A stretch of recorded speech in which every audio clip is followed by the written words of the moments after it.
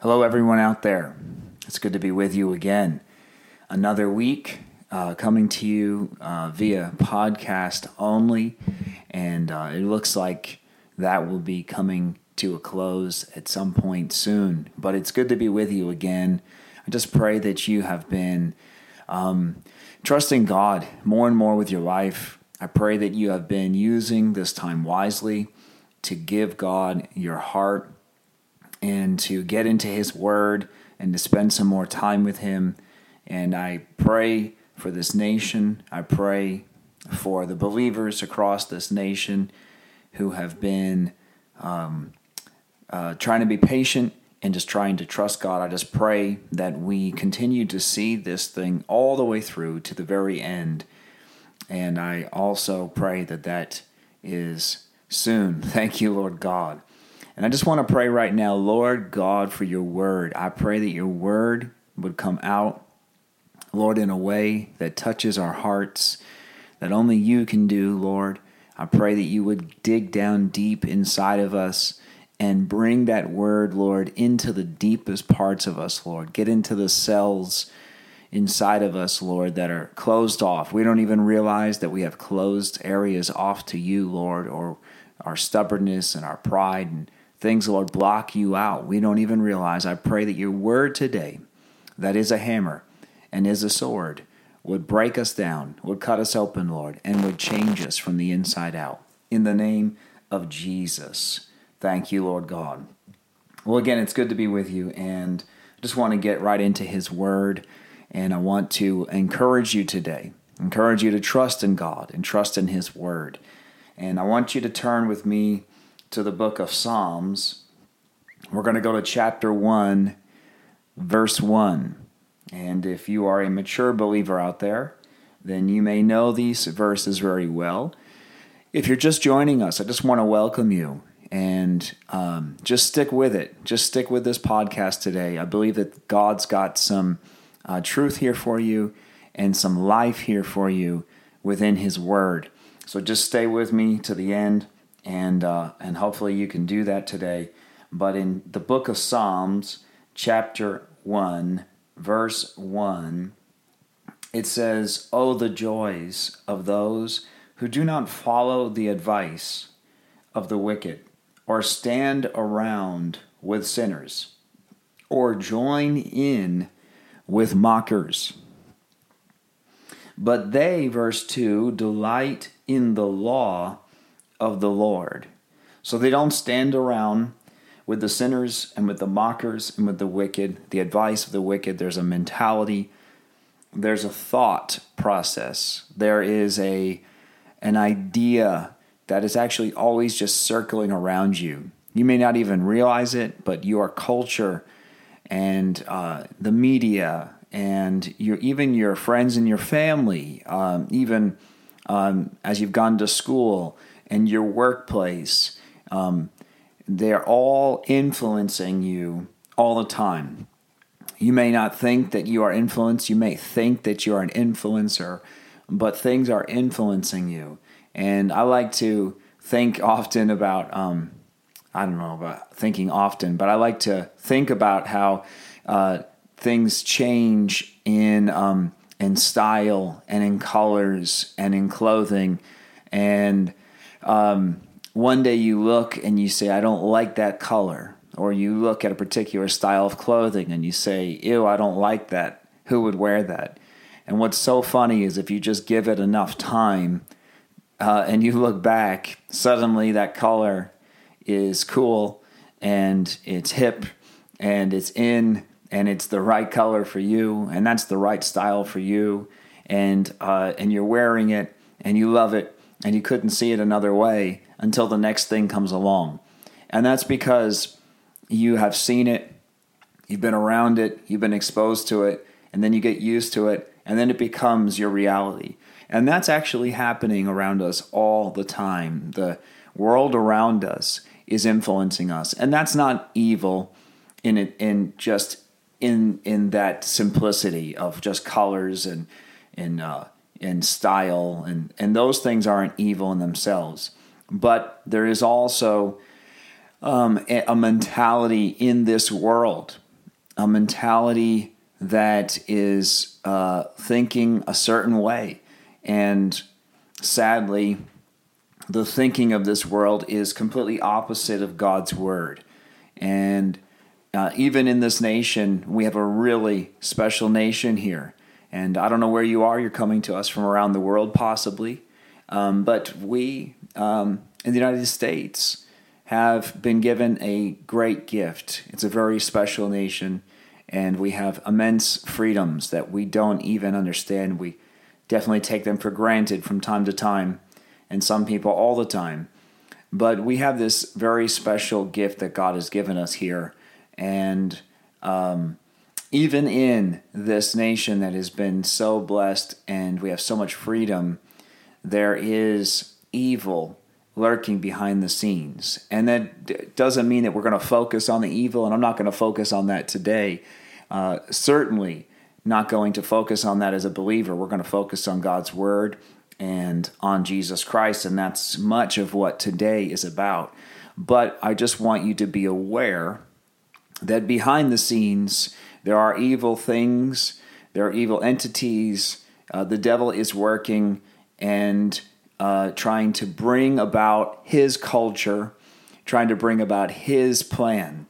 And he has been doing that, though, since the Garden of Eden. Adam and Eve had perfection with God. They were made in perfection. God even breathed his own spirit into them and gave them a garden and gave them dominion and gave them life. And the lion and the lamb, they lay down together. They were not enemies as they are in the realm that we understand today of predator and prey. And things got messed up because the enemy brought his plan in and influenced. He influenced Eve. That's what the Bible really is saying there in those first chapters in Genesis, that he convinced her that what God said was not true, or it was only partially true, and she looked and perceived with her eyes, and the fruit, it says that she thought it looked good, it was pleasing to her, and so she eats of it, partakes of it. Adam eats of it then as well, and they lose this place that God had given them of dominion and peace and protection and just this immense, incredible, really what we look forward to in eternity, at this eternal heavenly-like place, which we will have again in Christ. Thank you, Lord, for that. But so that agenda has been working behind the scenes since the beginning of time. So I don't want you to focus on that. And again, and that is exactly what I'm going to actually preach against today, that we don't focus on those things, we focus on Christ. But I want you to understand, I just want it to be an understanding for those that don't think about it at all. While we're not focusing on it, I want you to think about it. Just understand that if you don't, and this is what we're going to get into, and we're going to get into it right here in verse 2, where it says, they delight in the law of the Lord, meditating on it day and night. If you don't make the conscious decision to meditate on God's word, to delight in God, to focus on him, to focus on his plan, to focus on his kingdom, if you do not do that, your world around you will influence you without you even knowing it. If you are not proactively reading into his word, not just reading the word, but reading into it. Why do I say that? Because you could just read the scripture on the surface and then use it in a myriad of ways to justify things. You could look at a verse one way and say, this is what the word says, without the whole context of who God is, of what Genesis to Revelation of God is.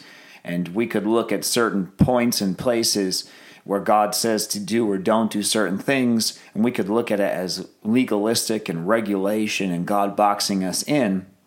But if we look at the whole picture of God's word and the picture of who God is from Genesis to Revelation, what we actually see is a God of love who's protecting us and who actually gives us boundaries to keep us safe, like a stop sign keeps us from running into an intersection, or a stoplight keeps us from running into somebody going the other direction and killing them, right? So it's not a wall, but it is a protection.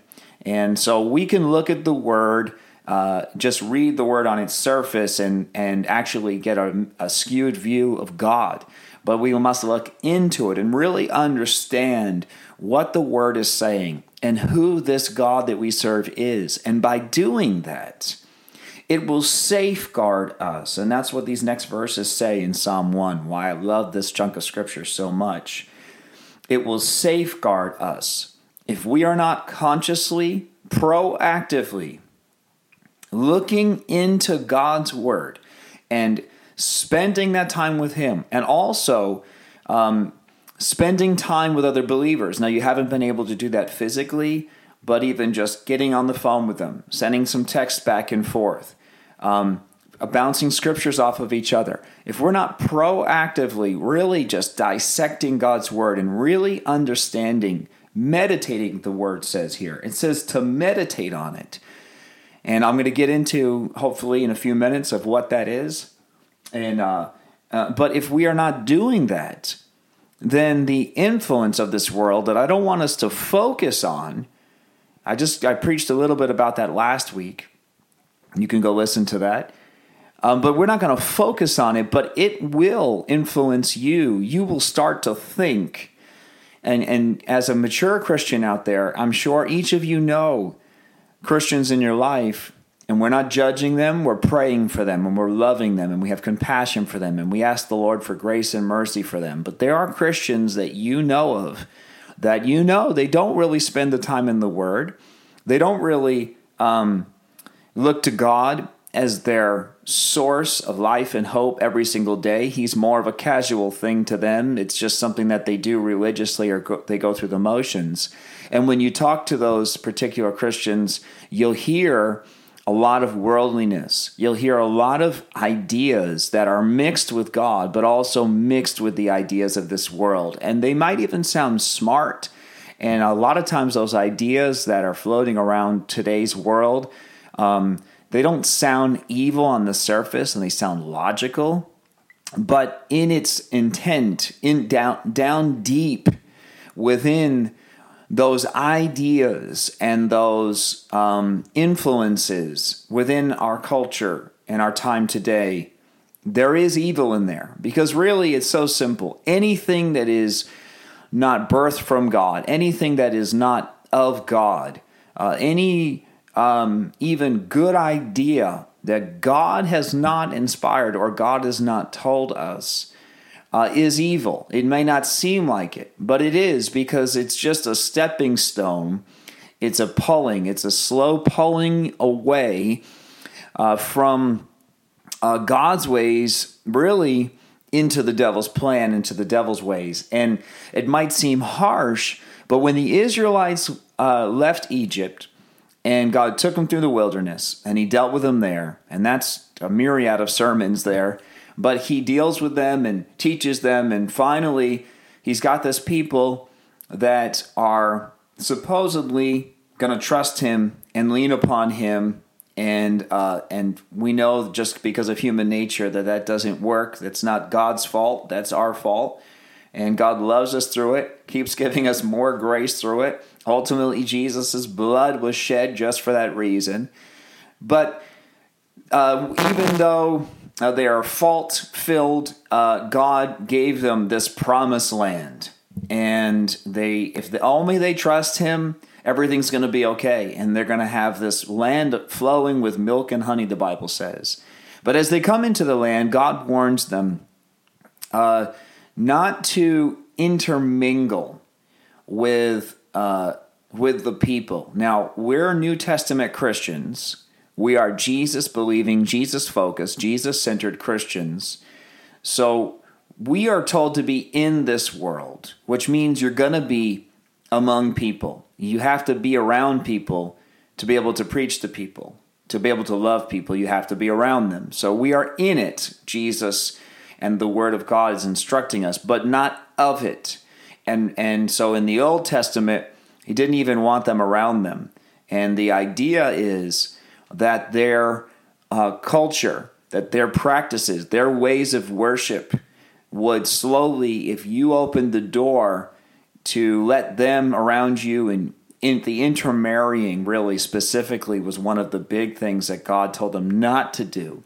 By marrying with the world, by mixing you with the world, okay, some of you and some of her or some of him, marrying each other, you're bringing their thoughts and their culture and their ideas and their worship together with yours, and then you produce, right? The real issue was that you would produce a child that was mixed, that this is not a cultural thing, this is not a racial thing I'm talking about, so please do not misunderstand me here. But you brought this child into the world that had a mixed idea of who God was, of what holiness was, of what walking with God is, and they wouldn't know fully who God was that delivered them from Egypt, brought them through the wilderness, and gave them this promised land that he had been promising now for these hundreds and hundreds of years, and to see his faithfulness and so on. There's going to be a mixture of all these other gods, the idols that the surrounding nations worshipped, and that's exactly, unfortunately, what happens in the story. And we know that. As Christians, we know that story. And ultimately, thank you, Jesus, again, that he came and he broke the power of sin once and for all and gave us life in him through repentance of our sins. But what God was really warning us of there, he's still warning us of today. And it's that there is mentalities, there are ideas, there is a culture that is circling around you all the time. And it is absolutely true. I am not unaware, I just don't focus on the evil, but it is absolutely true that there are evil players at work to try to bring down not just this nation and not just our government and not just here, but the whole world, all right? There is a demonic plan to try to crush this entire world, to bring the whole world in submission to the devil's plan. We know that as Christians. Why are we surprised? Don't be surprised at that. And don't focus on that. We focus on the task at hand, which is that there is a world that is dark, and they need the light. We are the light. Jesus said he is the light, and then he gave us a commission when he left the earth in the flesh, and he came inside of us through the Holy Spirit and said, now you are the light. You and I, Christian out there, are the light to this world. That is our focus, to shine. We're aware. We are fully aware of the darkness, but we don't focus on that. We focus on those that need to be rescued out of that darkness. And so I don't want to get into that today. That's not today's sermon. What I want you to get today is this. It says in verse 2 that we must delight and meditate on the Lord, on the law of the Lord. When it says in Psalm 1, verse 2, the law of the Lord, as New Testament, Christ-believing, in the blood of Jesus, Christians, when we read the Psalms, we can actually leave it, or we can read it with another level of revelation and of power, because for us, we are not just bound by a law, but we have a law that was written on our hearts, the law of love, the Bible tells us. We have this law that God has given us supernaturally, where the Holy Spirit is actually changing us from the inside out. In fact, let me just read this scripture here. And it says in the book of Philippians, chapter 2, verse 12, it says, "Dear friends, you always followed my instructions when I was with you, and now that I'm away, it's even more important. Work hard to show the results of your salvation, obeying God with deep reverence and fear." Now, when some people just hear those things, they think, okay, I need to obey God, I need to do this, I need to do that, I need to go to church, I need to read my Bible, check, check, check, check, check. But he says this, "For God is working in you, Okay, so as a New Testament Christian, when we read Psalms chapter 1, verse 2, where it says the law of the Lord and to meditate on it, there's actually a whole nother level. We're not just reading through a book of rules and regulations of don't do this and do that, but we are actually spending time with God, which was not allowed in the Old Testament.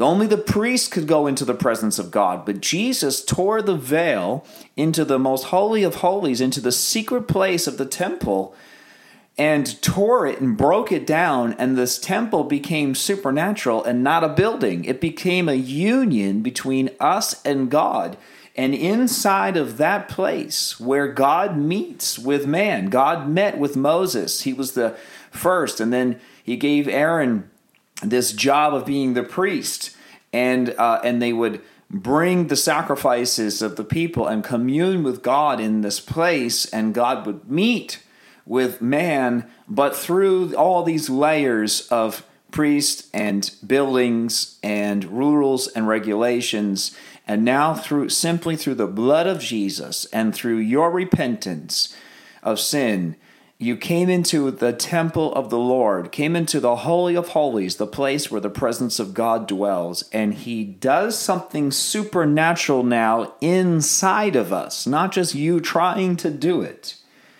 but it says that God is working in you, giving you. It says that God gives you the desire and the power to do what pleases him. God is working in you, giving you the desire. This is Philippians chapter 2, verse 12 through 16 I'm reading here. This is these 4 scriptures, 12 through 16, 5 scriptures. It says, God is working in you, giving you the desire and the power to do what pleases him. Do everything without complaining and arguing so that no one can criticize you. He says to do, but he says first, God is doing something inside of you. So he says to live holy in the word over and over and over again to us. And then here in Philippians 2, he's telling us to work hard and show it and do everything without complaining and arguing. But crammed right in between there is saying that God is actually doing something inside of us supernaturally to change us.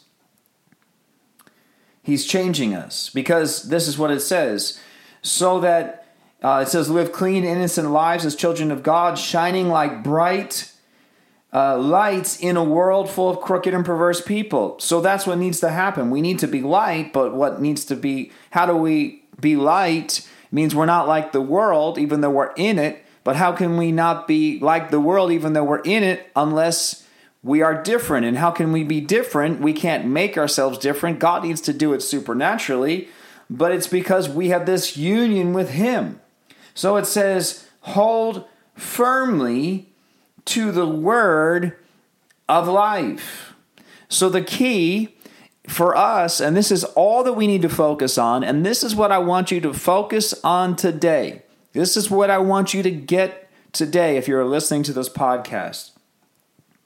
I want you to get this, that we must hold firmly to the word of life. Then on the day of Christ's return, I will be proud that I did not run the race in vain and that my work was not useless. He was just encouraging them. He was trying to instruct them to listen to God, to trust God, to believe in God, to keep walking with God, to stay steady, and it would influence the world around them, but that God really ultimately had to do something inside of them. So let's go back to Psalms chapter 1, and now let's read verse 2 here again. And when we look at this verse, it says, they delight in the law of the Lord, meditating on it day and night. What we are doing as Christians is that something supernatural is happening. We are actually giving ourselves fully to God. We just surrender. We've never even read the word. Okay, this is the beginning. We just say, God, I don't even know you, but I want to know you. I've heard some things about you. The preacher did a good job preaching to you, or this person on the street is telling me about you. And Lord, okay, I surrender my life to you. I repent of my sins. I want to live with you forever and ever in eternity, and come into my life. And we have this inception of salvation, right? The beginning here, the spark that begins. And then as Christians, what we do is, and it's so incredibly important, is we begin to get into God's word. We begin to read about who this God is that we just said that we want to believe in, right? So we chose that I want to believe, but it doesn't mean that we do believe yet. Because you don't know fully what you believe. But you are willing to believe, and now your faith will increase and increase and increase, and it does, right? Mature believers out there, you could say amen. And so now you've spent your time in the Word, you're getting in the Word, and you're starting to break it down, and you're understanding it and saying, wow, I didn't know this about God. I had heard this, but it was skewed, and I learned this out there in the world, but it's not really who God is. And then we get around other believers, and they start sharpening you. They start telling you things that they've read in the Word, and all of a sudden the perspective that you had about this particular verse, you realize your perspective was wrong because you're a baby, you're innocent, you just didn't understand. And so this maturity begins to happen, and you start to grow. And what we must do is we must continue to stay there, like it says in Philippians. We just focus on the word of life, which is Jesus Christ. Jesus in the flesh is the word of God in a book. All right, God is not a book. God is not laws. God is not rules and regulations. But this book, the Bible, that has been, thank you, Lord, that He put all these pieces together. All these writers throughout time are writing down these stories, and they're writing down these prophecies, and they're writing down in which are sometimes instructions. Okay, it's not a rule that you are bound to in a sense that you're trapped, but they're writing down regulations to protect you and to keep you safe. And so we've bound this together in this big book called the Bible, the Word of God. And in there is life. It says that there is life in that word. And that word really is Jesus. Jesus is that word. They are one. I don't want to go into that today. But that I just want you to know that if you don't fully understand that the Word of God, that's the Bible that you're reading, and Jesus Christ who walked on the earth in the flesh are one. It's hard for our minds to get, but they are one. They're not just in unity, but they are the same, one and the same. Jesus was the Word walking, and the Word today that we read is Jesus alive. It brings Jesus to life inside of us, and something supernaturally happens. But this is what we must do. We must meditate on it day and night. This is where I want to get to. I want you just to ask some questions. Who are you listening to? Who are your allies in this life? We must be very careful what and who is influencing us. Where are we generating our opinions from? Ouch, I hit a nerve out there. Where do we get our opinions from? See, Jesus said to be in the world, as I've already said, so, you're going to be around people. And we must be around them. But we cannot let them influence us. The world's opinions cannot get inside of us. And really, they're rebellion. It's a rebellion in this world. The spirit in this world is rebellion. And it can creep in so fast and so subtly into a Christian if we're not careful. If we mix too many of the ideologies of this world or of this time, even good ideas, even good ideologies that we are too focused on instead of being focused on God's word, can actually bring inside of us a spirit of rebellion. And we must be so careful that our influence is the word of God, that we are aware of the world, we're aware of its issues, we are aware of its needs. We're aware of the people around us, and we are aware that they need Jesus Christ. Our time is spent not accusing them and pointing the finger at them or sitting and agreeing with them, but it is spent looking into God's word, praying for them with grace and mercy, but formulating our ideas, formulating our thoughts, not in what we think or what they think, but by God's word. And specifically, come on, we're New Testament Christians. We don't just read down a list. But when I say by the word, letting the Holy Spirit truly do what Philippians 2 says, which is to change inside of you. So when we read the word, sometimes we're not reading it looking of where to change and how to change. We're reading the word. We're doing something that would look like to the world is what's the idea here? Methodic. It's just just like them studying a book. How to become a doctor. They're gonna go through these books and these books and these books and all this teaching, and then suddenly, after years and years and years and years with enough study, they're a doctor. But for us, it's not so methodic. It's more of not just more, it is a spirit thing that's happening. But in the surface, it could look like we're just studying like they are in their craft, in their field, which is, we're believers, we're followers of Christ. And one day you start looking more and more like Christ. And it's not just because you studied about Christ that now you look like him, but something supernatural changed inside you because you fully gave yourself to him. But on the surface, it is reading his word, just like I would read a manual. I'm going to read a manual to know how to do something. I'm going to read his word to know what God wants me to do. But the Holy Spirit is actually doing something supernaturally that's so much deeper. I can't read about how to love someone. I can read the words that say to love my enemy, to pray for them. But really, I have to live it.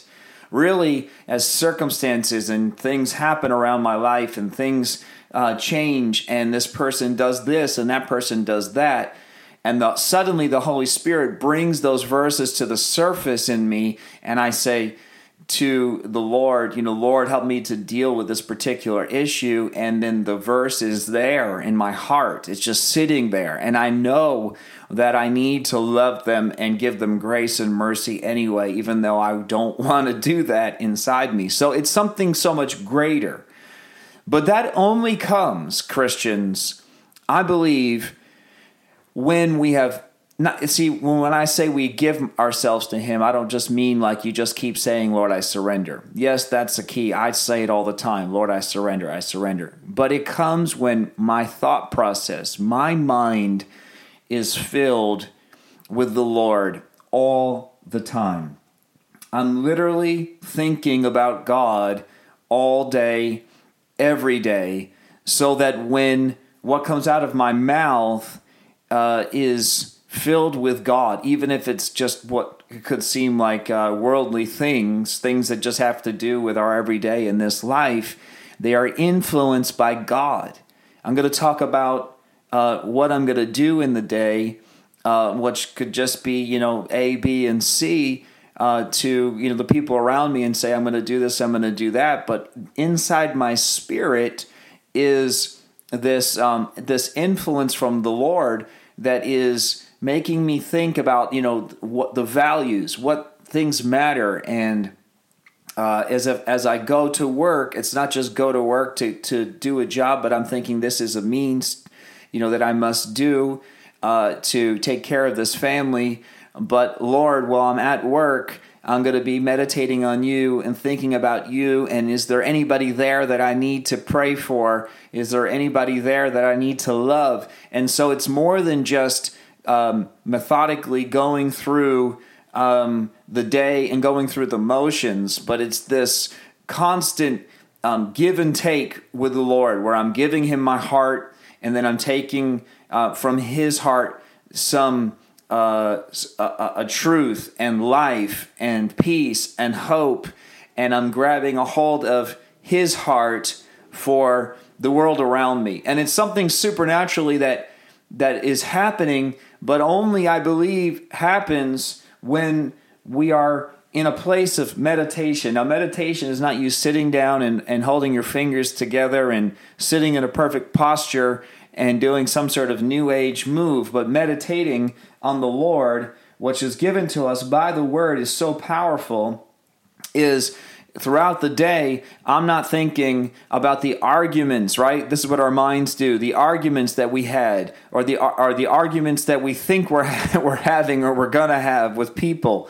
And we're not just focusing on how am I going to make this money. And we're not just focusing on, when am I going to do this? And when are my dreams going to get filled? But our heart is, Lord, God, change me from the inside out. Lord, I pray for this person. Lord, I'm praying for that person. Lord, I'm praying for this to change. Lord, I see this person in need. Show me what to do. Show me how to help them. And this meditating, this constant meditating in our lives throughout the day, it will suddenly, even though, as I mentioned in the beginning, that there's darkness around us and that there are plans of darkness around us, that's not going to change. The devil was right there in the garden. It was just that Adam and Eve focused on the wrong thing. They looked at the fruit and they looked at Satan's words instead of focusing on God's words.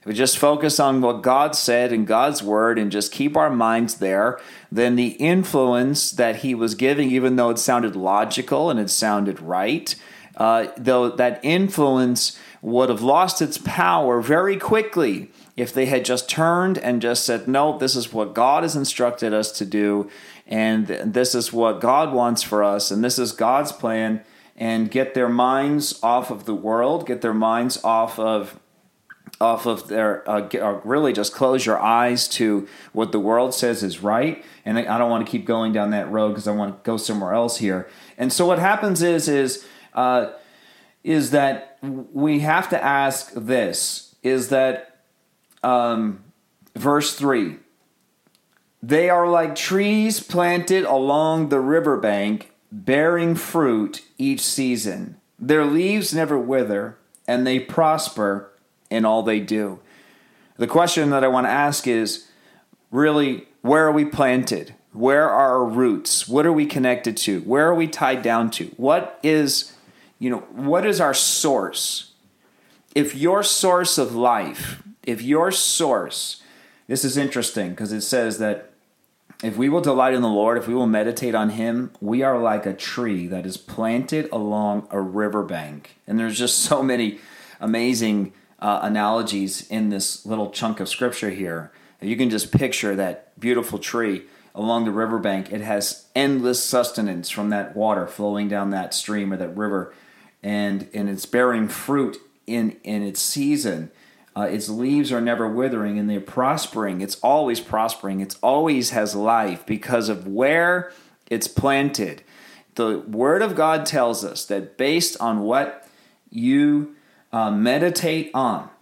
If you meditate on the Lord and you meditate on his word, if you make the choice to meditate on him and to look to him and to trust in him, the Bible tells us here in Psalms 1 verses listening to the advice, joining in with the mockers. The world has such a mocking spirit. They mock everything. And it's not just the world. Christians mock Christians, and Christians mock the world, and the world mocks the Christians, and the mockers mock the mockers. But we don't get into that. That is not where we're supposed to be as Christians. We don't get into the mocking. We're not standing around with the sinners. We're not listening to their advice. Their advice might even seem good, and their mocking even might have truth in it. But we don't get into that. We meditate on the Lord. And it says that if you will do that, you will be like a tree that is planted along the riverbank, bearing fruit each season. So my question is, where are we connected? Where are we plugged in? Where are our roots? Are our roots kind of, into this and into that? Are we tied into things of this world and tied into the Lord?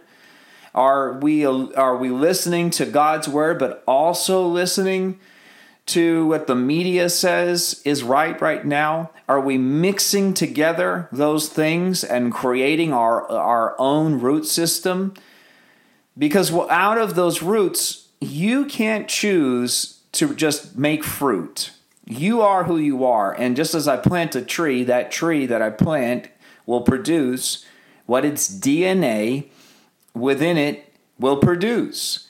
And so you, being a tree planted along a river that the Lord has placed there, the Lord has placed you there. And if you will put those roots down, I mean, you don't have to.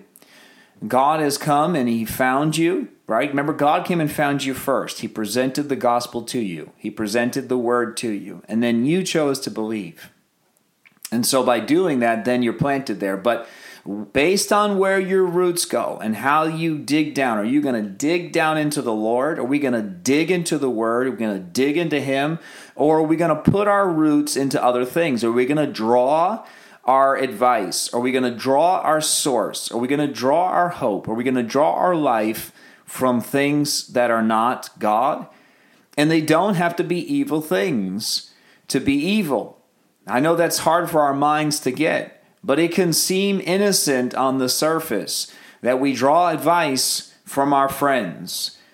If your friend is not giving you advice based upon their face before the Lord, I'm talking face down on the ground, prostrate before God, seeking God's face and asking the Lord's will from His Word, if their advice is not coming from that place, then you don't need it.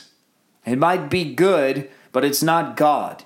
You just need God's advice right now. Even in this time that we're in right this minute, we need to know exactly what the Lord is saying. And people are saying all kinds of things that's going in every single direction. And we must get to the place where we just going to have to right now just dig down deep into the Lord and into His Word. And it's going to be supernatural. You're not going to just open the Bible and it's going to give you a verse with a date and the day that everything's going to be okay. But you're going to get into His Word, and suddenly within your spirit, a peace will grow, a hope will grow, and He'll begin to navigate you, just like this verse says, that and a fruit is basically the result. A fruit is the result of good soil, good water, that the thing stayed planted, and the fruit is only the final result. That's just the surface. Everything that went on before that is really what brought that. So suddenly answers will begin to come. Suddenly you'll know certain things, and you'll begin to have an understanding of when and how and where, etc. in your life. At many times in your life, where you don't know what to do or who to trust or what's right and what's wrong, it's the time to dig down deep into His Word. Just get into Him,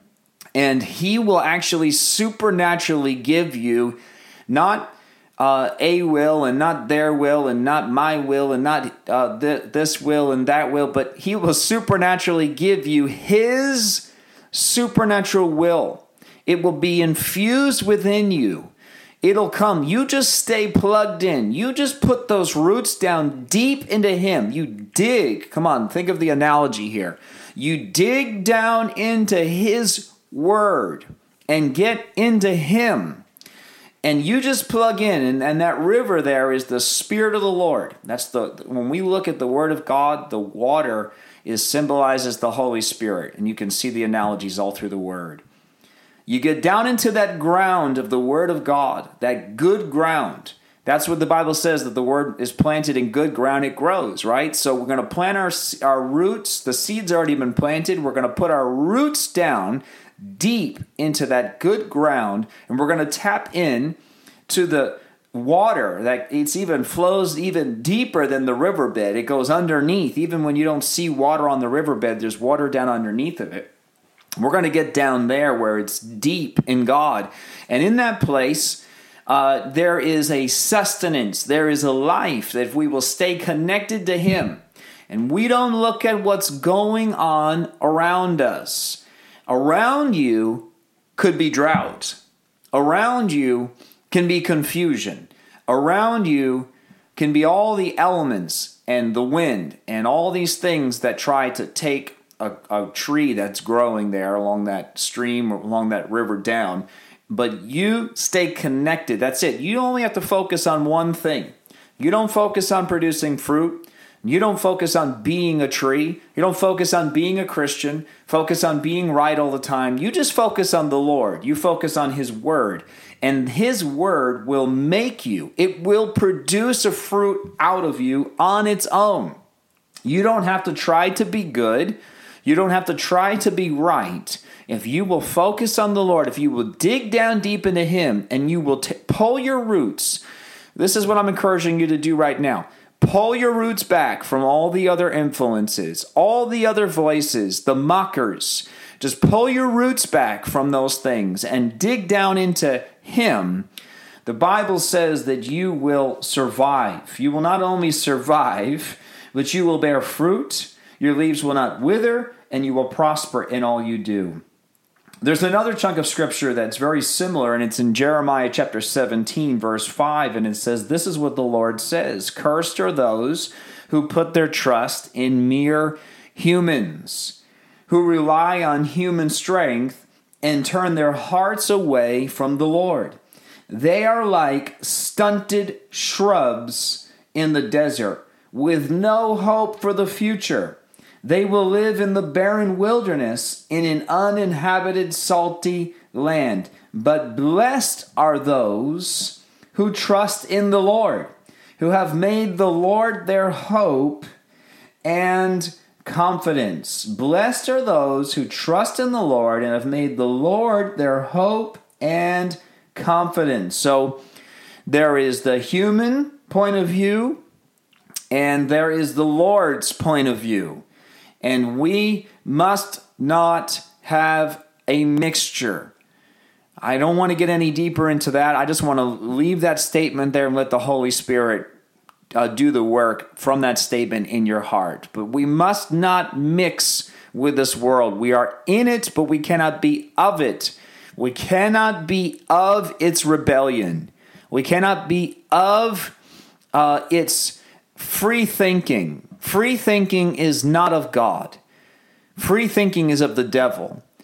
God has given us a designated thinking, which there is freedom in. How ironic that I have so much freedom in God's thinking.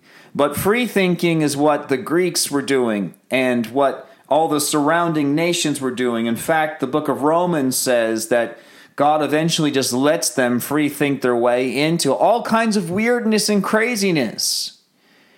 Thank God that we have incredible freedoms in this nation in the natural.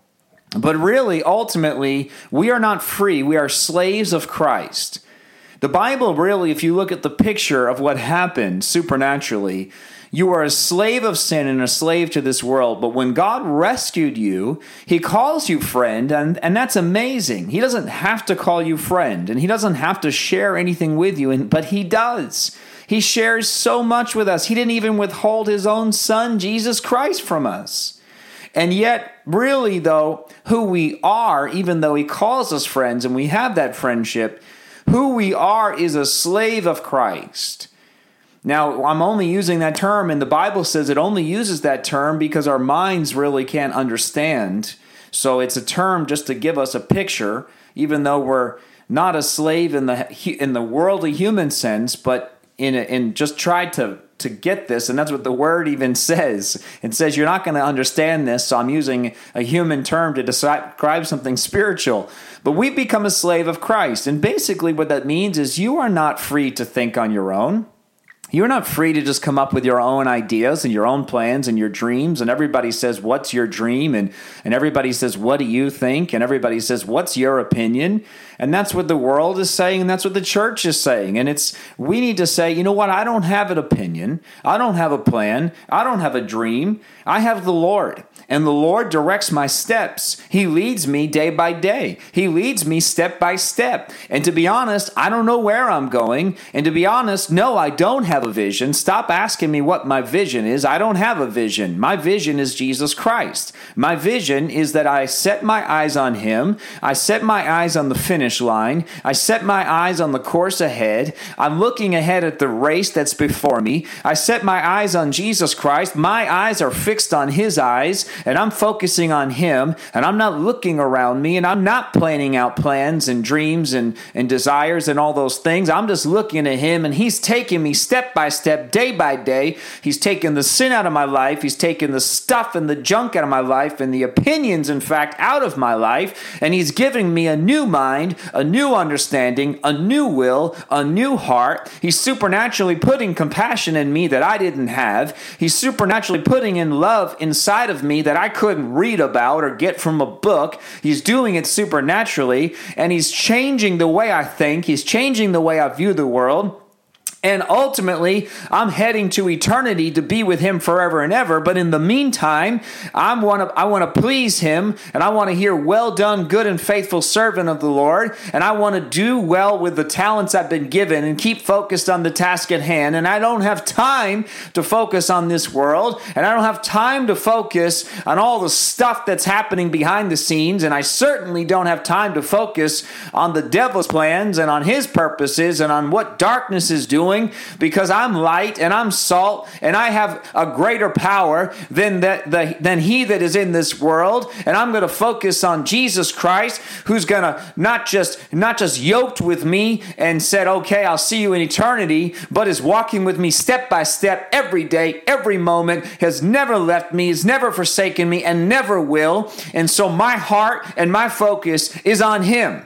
My dream is to please Jesus. My vision is that, Jesus, what do you have for me in this moment? I don't even know what this day is going to end like. I'm trusting in you that you're bigger than me, that your vision is better than mine, and you're going to take me to where I need to be day by day. Thank you, Lord. And that's the place that we must be. And it says the human point of view versus the Lord's point of view. Those who trust in the Lord, who have made the Lord their hope and confidence, they are like trees planted along a riverbank with roots that reach deep into the water. So we must be roots. We must have roots. We must put our roots down deep.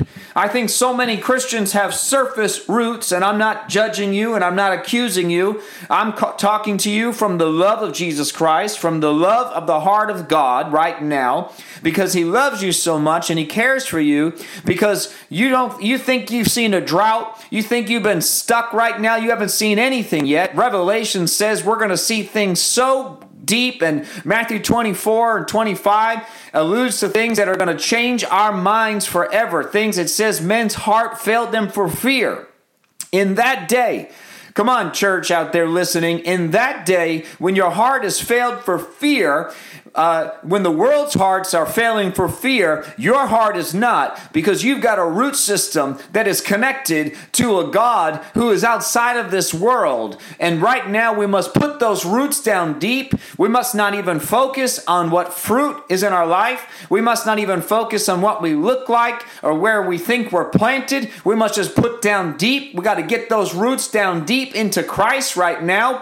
Just keep digging deeper into him and find that source of life. Find the water that's deeper than on the surface, because the surface dries up. But put those roots down deep, and it says in Jeremiah chapter 17, that as those roots reach deep into the water, those trees are not bothered by the heat, and they're not worried by long months of drought.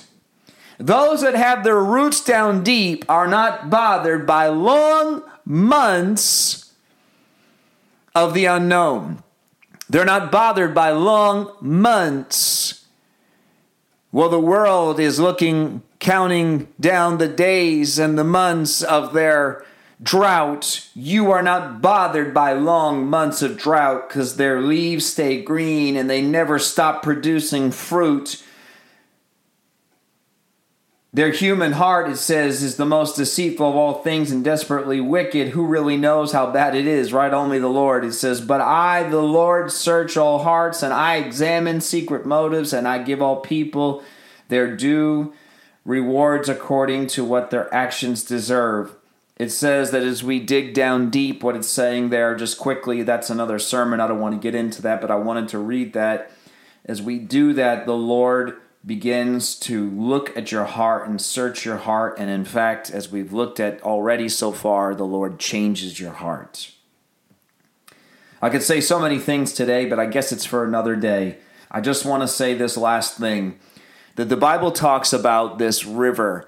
It talks about a river. In fact, we can go back to Eden and we have the tree of life. And the Bible says in Revelation that that river will be again, and that there will be a tree of life on each side. It says in Revelations chapter 22, verse 1, the angel showed me a river with the water of life, clear as crystal, flowing from the throne of God and of the Lamb. It says it flowed down the center of the main street. On each side of the river grew a tree, bearing 12 crops of fruit with a fresh crop each month. And the leaves were used for medicine to heal the nations. The Bible says that there is going to be a river that flows from the throne of God, and it will bring life. See, there is a river that God has flowing. It's flowing all the time. Come on, this is not weird, guys. Don't shut down. Don't cut me off. This is not weird, but there is a river of life that is flowing out from God's throne. This is Revelation. This is the Bible. In fact, it's also in Ezekiel chapter 47. He gets a vision of this, and in his vision, he says that in Ezekiel 47:1, he saw the stream flowing from beneath the door of the temple. And in verse 8 of Ezekiel 47, this river is so powerful. This river of life, the water of life. It's the water. Come on, it's the Holy Spirit is moving, and he's constantly moving. That's what wooed you into him the first time. You didn't just find Christ, but the Holy Spirit spoke your language. He got a hold of you. Something tugged on your heart and tugged on your ear, and Jesus became alive. Something began to happen, and that was that river. And we must stay. We must not tap into it, taste a little bit of it, and get life. And that's that spark of salvation. And then begin to put our roots into all kinds of other things. Because it says that in Ezekiel 47, this water is so powerful. The waters of the stream, verse 8, will make the salty waters of the Dead Sea fresh and pure. It has the power to purify, to take the Dead Sea, the death. It cleanses. It brings what was dead to life. And it says in verse 12, the same thing I'm seeing here in Jeremiah 17, in Psalm 1, and Revelation 22. Again, we see that it says fruit trees. And remember, we're a fruit tree. Remember, we're supposed to bring fruit forth. But you can't produce fruit. You just have to be a tree. And just being a tree is putting those roots down deep. That's it. That's your job. The fruit will come on its own. The fruit of the Spirit will come from us being with Christ, right? You can tell when someone's been with the Lord. When someone's spending time with the Lord, it just comes flowing out of them. They don't have to try. And you can also tell when someone's trying to manufacture the fruit of the Spirit, the fruits. They really don't want to do the fruit. And sometimes we have to go through those motions. I don't want to get into that. But sometimes you do have to love even though you don't want to love. And that's a whole other thing. And that's just the Lord teaching us and growing us. But ultimately, when love really comes out of us, it's not you. It's not even you trying. It's something supernatural because you have spent time with the Lord, because you have dug down deep into Him and you tapped in to the river that flows below the surface. It says that in verse 12, the leaves of these trees will never turn brown and fall. There will always be fruit on their branches. There will be a new crop every month, for they are watered by the river flowing from the temple. The fruit will be for food, and the leaves for healing. So we see this particular prophecy, this particular picture, all throughout here through the Bible. And it's this picture of us as Christians that connect to God and we put our roots down below the surface. We dig down deep in the Lord. We dig down into Him and dig into His Word, and we believe His Word. And there's so many more things we could get into, but just for today to take that home, that as we dig into His Word and really, really, really trust Him. I'm talking really trust Him out there, believers. Really trust Him. And even if you think you've trusted Him, trust Him more. And something supernatural begins to happen. Life begins to flow through you. It begins to grow you. And it will sustain you. It is the only thing that's going to sustain you from the drought. Come on, church. There is droughts coming in many ways. There is droughts in so many different ways coming. And we're experiencing them in some ways right now. But there are droughts, but you are not going to be affected because you are connected to the Lord. So I just bless you. I thank you, Lord Jesus, for this word today, and just grow it in us. Shape it in our hearts, Lord, today. Do something supernatural, Lord, in us today.